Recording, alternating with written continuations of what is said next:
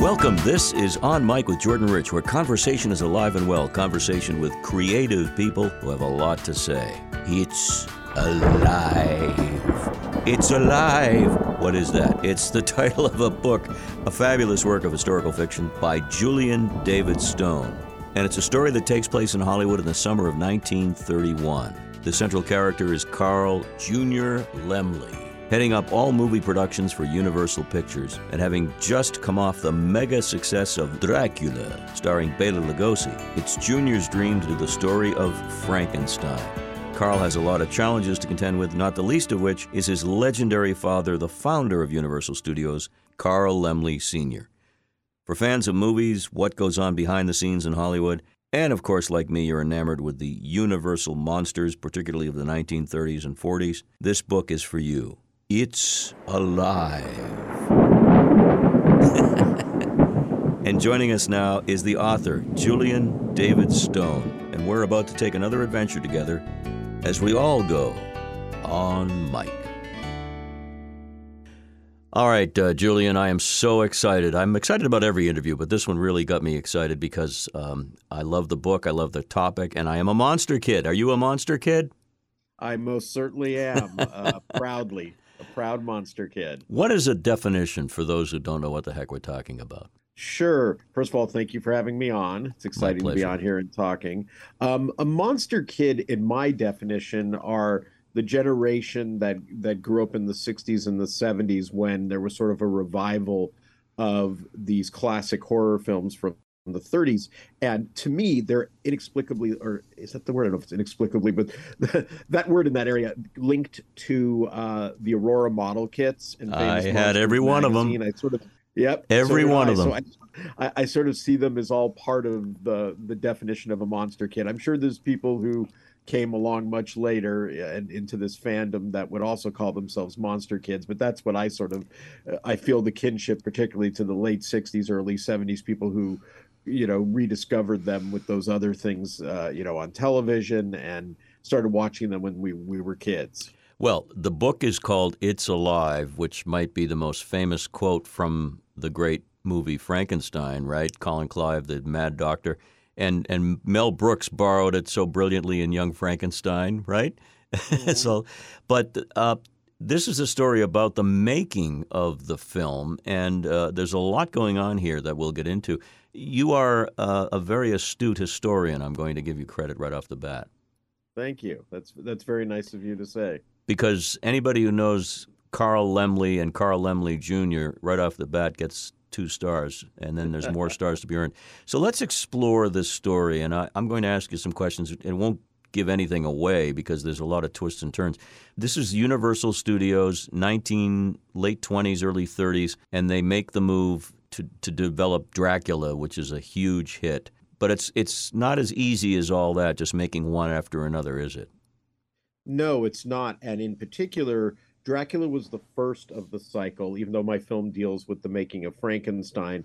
But nobody in Hollywood wanted to make these films. And it was particularly, as you were talking about the Laemmles, it was Carl Laemmle Jr., or Junior as he was known, who was running the studio as a 21-year-old who was passionate about these movies. And he really staked quite a bit on it. And fortunately for all of us monster kids, they were hits and launched this wonderful cycle. And he, so much of he's the main character in my story. I tell the story, as you said, of the making of Frankenstein, and I tell it from the point of view of Junior Laemmle, Boris Karloff, and Bela Lugosi, and it's about the interplay between the three of them. But the character who I sort of feel is my main character, and I feel sort of a kinship with, was Junior Laemmle, because, as you mentioned, people don't really know him, and he's the one responsible for all these wonderful films being made. Right. And Julian, it's really the story of a son and a father coming to grips with the fact that the father doesn't want to give up the reins. Carl Laemmle Sr., let's start with him. He creates Universal, actually the only city that a studio actually owned, Universal Studios City and all that. He's a pioneer, right? 25 years earlier. Oh, absolutely. He's another fascinating character. He's so different than the other studio heads from their time, because so many of them sort of came from the street, the other studio heads, and sort of fought their way up. And the thing that I found really fascinating about Carl Laemmle Sr. was he was successful kind of at every state, every part of his life. He was born in Germany, had a very nice middle class upbringing, but felt the need to come to America, which normally the people who were coming then were having a tougher time and were looking for an opportunity. So he comes to America, and then by his early 40s, he's got this very good life in Wisconsin. He's kind of a pillar of the community in Oshkosh. And once again, he sort of seems to have this restlessness, and he decides all of a sudden, even though he's got a family, everything's great, he's going to go into the film business. And he goes into it, and he is absolutely a pioneer. He creates so many of the things that we know today, including Universal Studios. And one of the funny things I love to tell people, the studio was founded in 1915, as you said, out here as Universal City. And when did the first tours of the studio begin? 1915. He just knew every single way to sort of take advantage of this thing. He was a real showman. Was he avuncular? They called him Uncle Carl. Was he a fun guy to hang around with if you didn't cross him?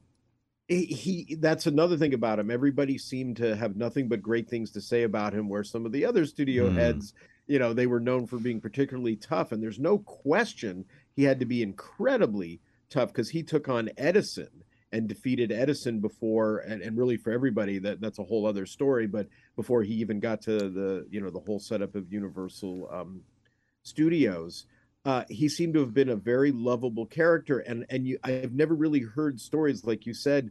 He had to be a tough SOB to do what he did, but you never hear those stories about him. He just comes across as everybody's Uncle Carl. The way you paint the picture, the relationship between father and son, I mean, he's a wunderkind junior, and he's desperate to be named, vice president creative, et cetera. And there's that push-pull throughout much of the book, and that's real life. What more did we learn when you did the research about the relationship between the two? Well, they, like any father and son, they had a complicated relationship. Junior was very unusual. He wanted to go right into the film business, and he was running Universal at the age of 21, which is exceedingly young, even in Hollywood. And he wanted to make different films than his father made. He wanted to change the studio that was very successful, and that's where a lot of their attention came from.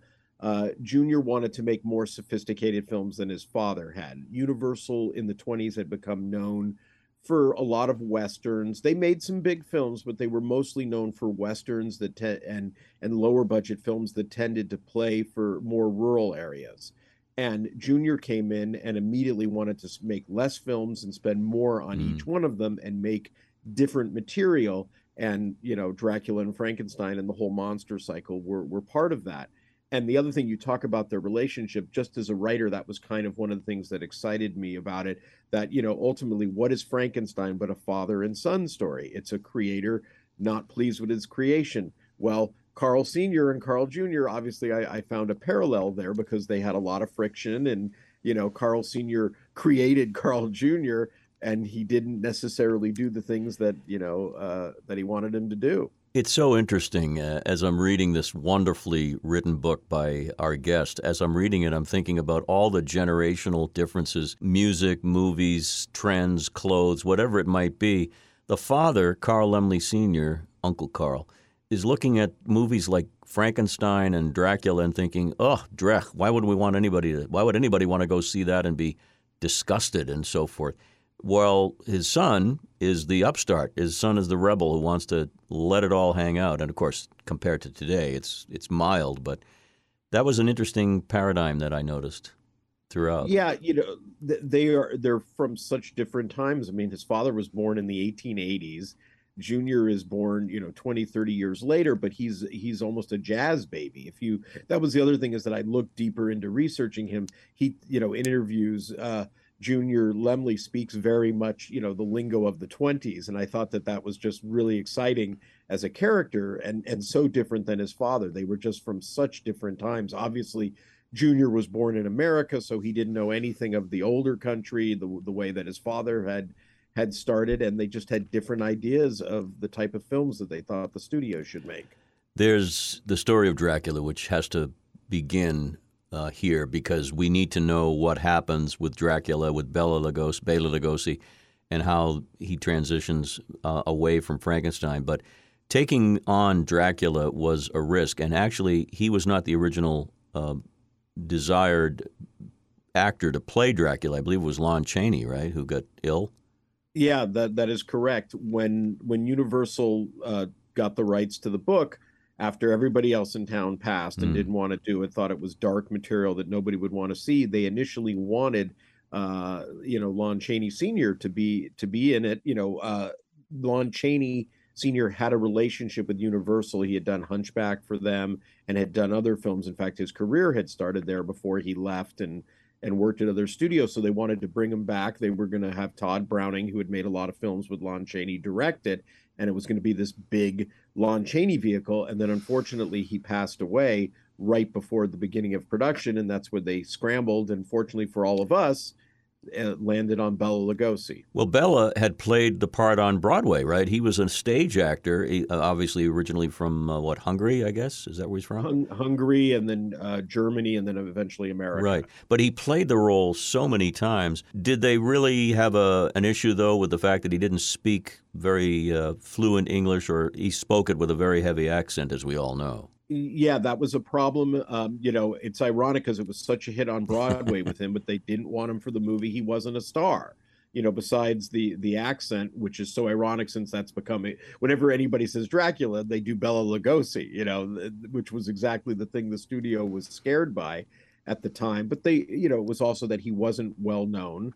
And Lon Chaney was a proven box office star, particularly with this type of, Mm. closer to this type of material. So no, they most, assuredly didn't want him. Lon Chaney, or excuse me, Bela Lugosi used to say that they tried to cast everybody and their dog before they gave Huh. the role to him. And he becomes an overnight sensation. The women go gaga over him. They swoon and faint, and people are frightened, of course. I just rewatched it the other night because I wanted to chat with you about that and Frankenstein. And, he does command the screen, and the way they light his eyes is just so perfect in black and white. It's just fantastic. Right. It's hard to imagine literally anybody else playing that role when everything that we think of as Dracula and a vampire comes from his Yeah. performance in that film. But that also was a detriment to his moving along in his career because he was so well known for that role. But he would have been, as you point out in the book, and again, it's a historical fiction, it's called It's Alive, he would have been and was considered the top choice to play the monster in Frankenstein. We should stop here for a second. And I hate to even say this, but Frankenstein is not the name of the monster, it's the doctor. How many times do we have to explain that, Julian? I know. I assume you're well versed in the Universal cycle. In Son of Frankenstein, they address the issue of that. Yeah. They literally say that in the setup of the movie because it's synonymous. Now. That is absolutely true. My book is historical fiction, but it's based as much as possible on facts. In fact, in the book, I have quotes that are throughout it from newspapers, and those are all real quotes. I didn't make any of those up, just showing the back and forth. Because originally, once Dracula was a hit, and they wanted to make Frankenstein, they were going to cast Lugosi, and it was announced that he was going to be the monster. And that's where things get complicated. He goes in and out of playing the part with it a lot of back and forth. And there's evidence, which is what I use to tell my story, that the final decision ultimately came down to within the last few days before the beginning of Frankenstein, the production of Frankenstein, as to who exactly would play the monster, whether it would be Bela or Boris Karloff. Now, Dracula is a huge moneymaker. It's a huge hit. So it makes sense that Junior wanted to follow that up with another classic, in this case, Frankenstein. The choice of directors is interesting. Not we. I keep saying we, like you and I are representing the entire population of America. No, few of us know that it was James Whale ultimately, and the right man for the job, no question about it. But the idea that he saw Karloff in the commissary, is that something you researched? Is that true? Oh yeah, no, that's based on several accounts. The story, like anything, sort of has a couple of different versions of it, but that one is the most commonly told one, that Karloff was there shooting another film in the commissary, and Whale had just been put in charge of directing Frankenstein, and they were looking for somebody to play the monster, and he saw him there and asked him to audition to try out for the role. And the quote that Boris would always say was, he was thrilled to have a director asking him, to try out, but he felt a little bad because he was dressed rather dapper that day for the film he was shooting. And, this reaction of this director is, "Oh, you're perfect to play a monster." So there was that part of it too. But that is the story, that he was discovered by Whale in the commissary. And it's so interesting to read about how Bela Lugosi goes back and forth and says, "I will not play a monster. No one wants to see a man grunting." And then, of course, he changes his mind when he sees the attention and gets a feeling that this could be the one. In fact, you talk about the movie The Murders in the Rue Morgue, which was sort of it sounded like an afterthought, even though it was an actual film, to put Bela in something. They had to use him because he was good. He had a good reputation. Talk a little bit about what finally happened with Bela Lugosi and not getting the part in Frankenstein. Well, eventually the part, as everybody knows, goes to Boris Karloff, and he plays the monster. And Lugosi shot Murders in the Rue Morgue very shortly after Frankenstein. And the film did okay. It's not near in the class of it's not, even though it's a Universal film, it's not sort of as part of the monster cycle, even though some people it's sort of an endless debate about what's part of the cycle and what isn't. But he's actually terrific in it. It's actually a terrific role for Bela Lugosi. The film overall is not up to the level of the other ones, unfortunately. It's true that Boris Karloff, everyone thinks that was his first, and it was his first starring role in a sense. But man, he was a busy working actor as well as a lorry driver early on. He didn't have any problems with hard work, it appears. No, he was quite a busy actor. He had toured extensively doing theater. He was part of, at various times, parts of these little acting groups that go around the country, and they go into small towns, and literally in the course of a week they do 6 or 7 different shows, and then whichever one was the most popular they do again on the last day, and then they'd move on to the next town. And this is a great example of where he was with his career. When he made Frankenstein, it was like his 88th movie that he had been in. Incredible. 88 movies. So he had done that much work. All of it was very short roles. And one thing, I sort of, to give an example exactly of where he was in his career, there was a film that came out right after he shot Frankenstein. He had shot the film before filming Frankenstein, but it didn't come out until afterwards. And in that film, his part is literally listed as waiter. It's not even, he doesn't even have a name. Well, so, and then, it's just literally the character's name is Waiter. And then within 4 months of Frankenstein coming out, he's such a big star. When The Mummy comes out, his name is larger than even the title of the film. Yeah, but in the original Frankenstein, if I'm not mistaken, he's not listed, correct? He doesn't have I believe he was on the posters. It does say question mark, which was kind of is a little bit of, one,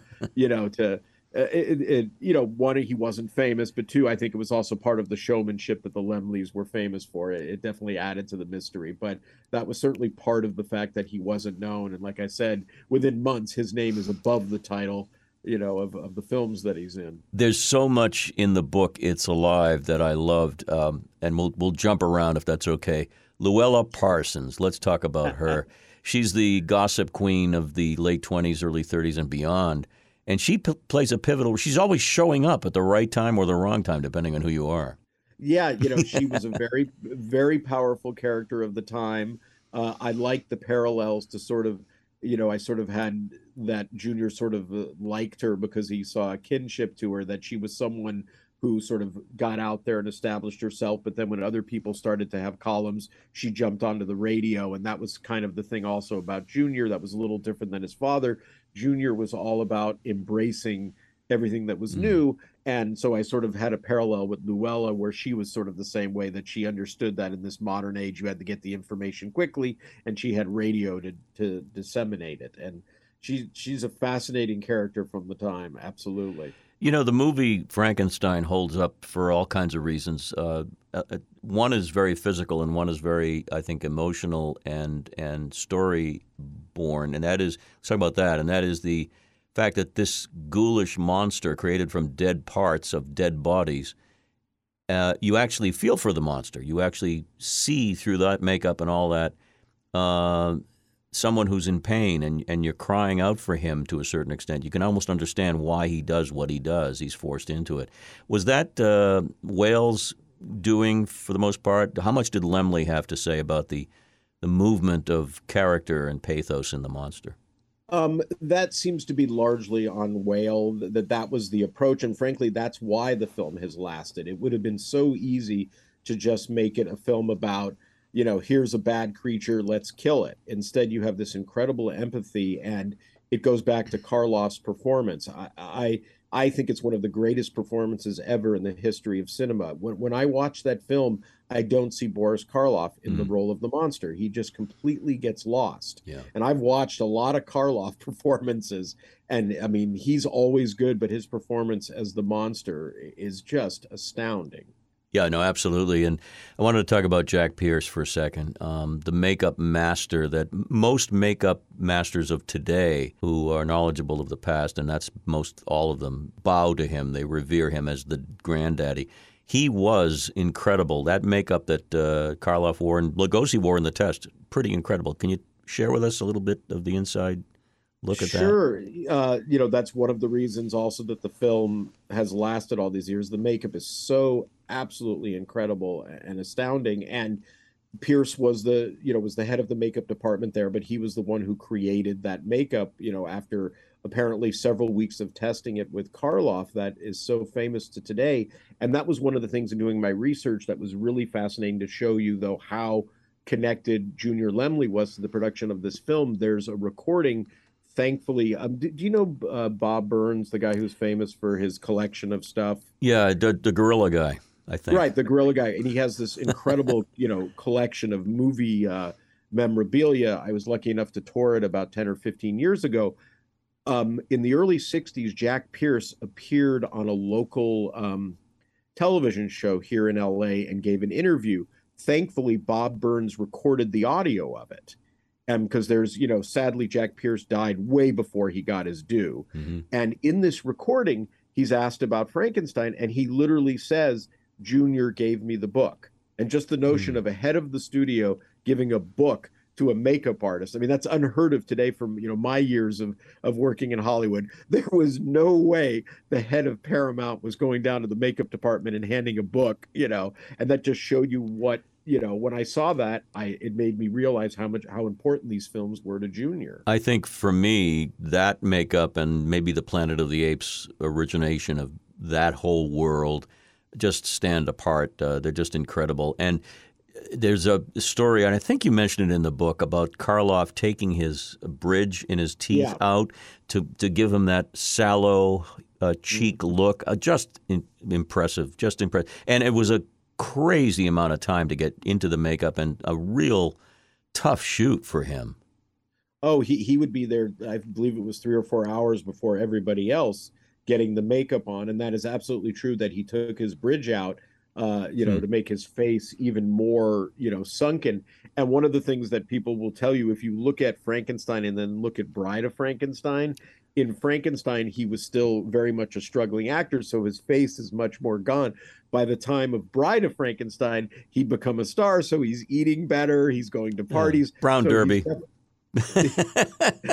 He's definitely a little bit more filled out. So it's kind of, that was another thing that added to how amazing he looked as Frank, as the monster.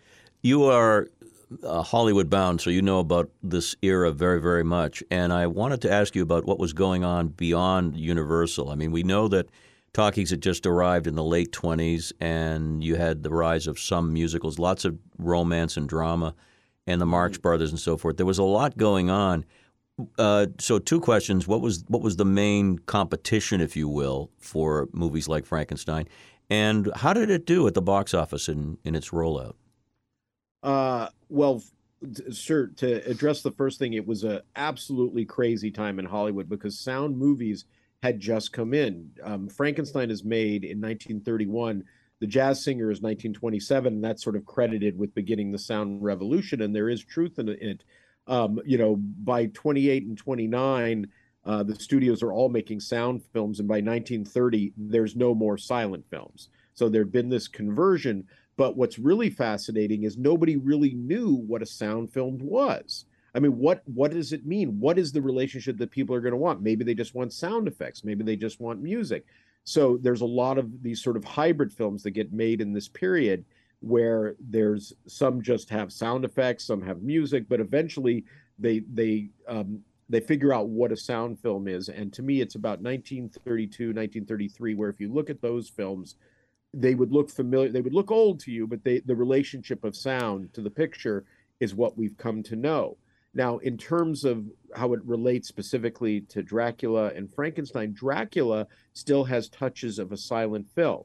Some of the makeup is of the silent era, and I believe Dracula was actually released as a silent film also. Hmm. That there were cuts of it that were made for some theaters in more rural areas that hadn't converted over to sound yet. I don't know if it's ever been found, but I have read that that was done. Where Frankenstein is firmly a sound film. It was made only to be a sound film. And James Whale, which is something I talk about in my book, had never made a silent film. Todd Browning, who had come out of silence, had a little bit of a, had been in that era, but Frankenstein is entirely a product of the sound era. In terms of how it did, Dracula was a big hit, and Frankenstein was an even bigger hit. It was a huge hit right out of the gate, had huge runs all around the country. And like you said, overnight, Karloff became a huge star. I would put, if I were comparing it to Marvel, I would make the Frankenstein Superman, not Marvel and DC, and Batman would definitely be, of course, Dracula, because he's a bat. The paragons of monsterhood. I love these guys. This is pre-code, and for those, I'll have you explain what that means. So do you think they would have been stifled 3 or 4 years later when the Hayes Board and others got involved? Well, ironically, there was some recutting of Frankenstein done. Let me give the pre-code era is 1928 to 1934. Sound starts, and you have these whole collection of wonderful films that are even some of them are even racy by today's standards. Certainly in the way they deal with sexuality. There's not, the nudity isn't near what we have today in the pre-code era, but the sensibility, you sort of have this sort of shamelessness in a wonderful way about sexuality that now comes with a little more condemnation. And the way it affected Frankenstein, frankly, was not so. There were some cuts that were done for some of the subject matter, particularly the little girl being thrown in the water was cut after the initial release of the film after the pre-code era, but also the whole, you were talking about the line, "It's alive." After that, he has a line in that sequence. It was now I know what it's like to be God. Right. That was removed after the pre-code era and only restored to the film, I believe, as late as the 90s. Pivotal line. I mean, that's what it's all about, the creation. Exactly. And just going back to the phrase "it's alive," I was having this conversation with my wife the other day, and I realized I think that is the oldest line from a film that you can quote that everybody gets. You know how people like to throw out lines from films? Yeah. I don't think there's an earlier line from a film that everybody knows. I think that's the oldest sort of viral line from a film because it's 1931. I would agree. Even in Dracula, maybe the best comeback is "I don't drink wine," but you got to really be a monster kid to know that one. Right, and people that have never seen Frankenstein know what "It's alive" is. In fact, let's talk a little bit about that line and who throws it. Colin Clive, right, is the actor. And I've read about him, a tragic life, a good actor, but died young, and it's pretty obvious why. There were some interesting personalities on that set who had their own demons and monsters to contend with. No question. It helps the role so much, but boy, Colin Clive looks like he's awfully tightly wound. When you watch that movie, he just, excuse me, he just looks really, it's perfect for the role, but you get the sense that's who he really was.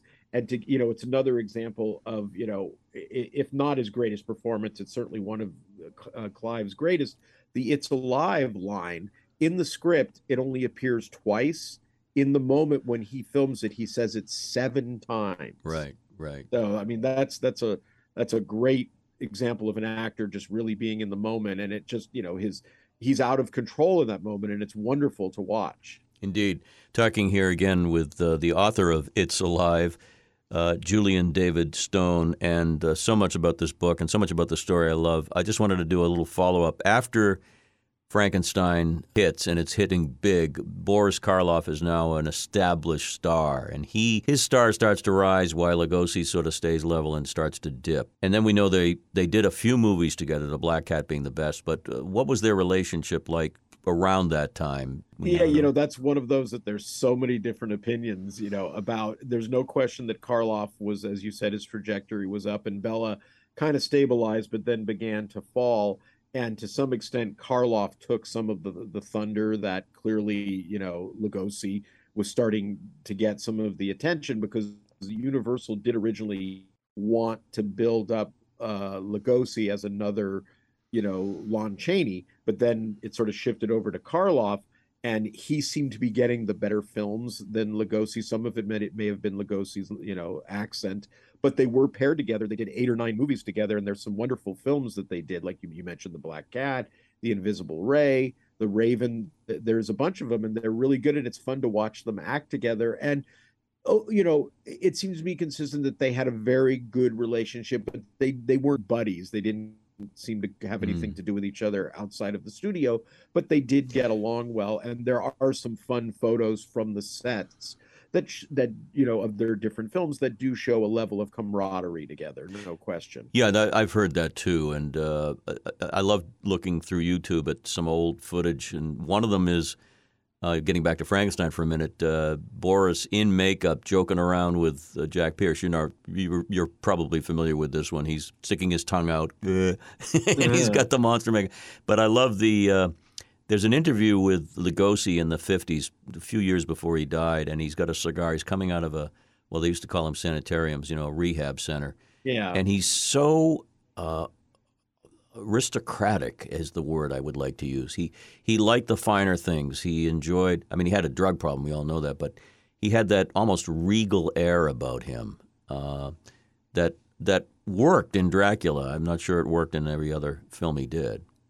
Yeah, it made it hard for him sort of to be perceived as anything but, like you said, as sort of a patrician, sort of a regal person. It was hard to imagine him as an everyman, because he did sort of carry him with this, sort of very stiff European way of being, and it was wonderful for the right roles, but there were a lot of roles that it couldn't quite translate into. Now, Julian, let's talk about what happened with Carl Laemmle Jr. following Frankenstein in the early 1930s. Was he a Michael Cimino? Was he a flame out because he just didn't capture that same magic, or what?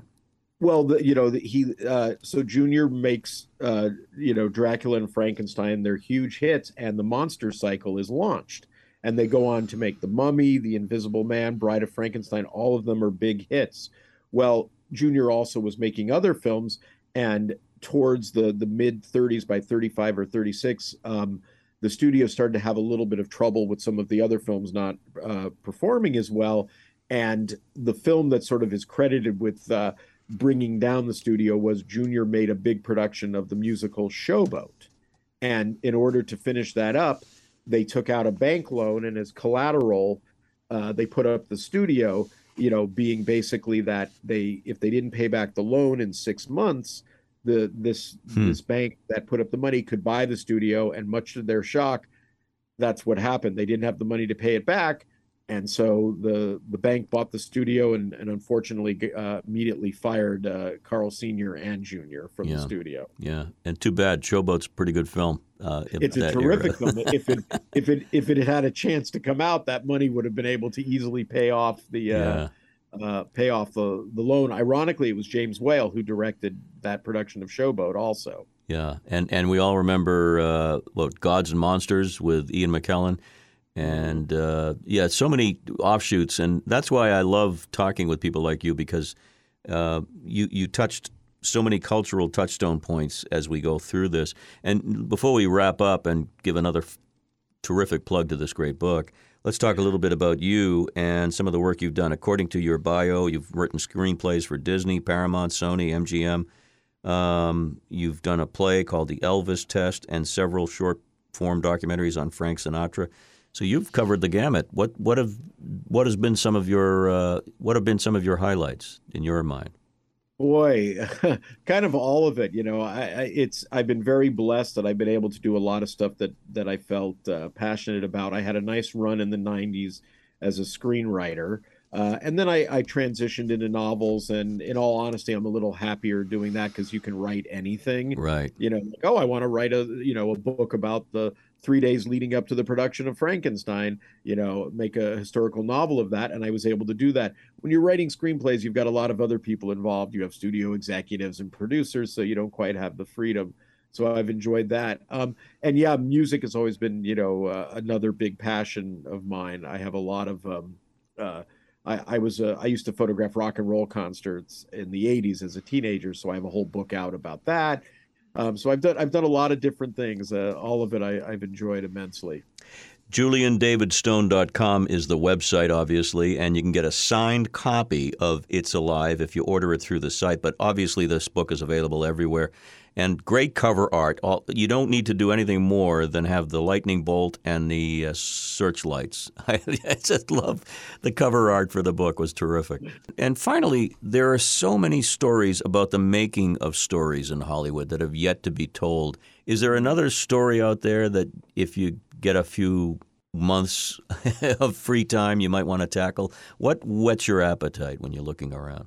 I would love to. I am working on another book that it's a very different subject matter, but there are definitely other stories of Hollywood I would love to tell. And a lot of people have asked me, about a sequel to this, and I would certainly be interested in that. I have a lot of great ideas to follow these characters, forward because their story continues to be very interesting.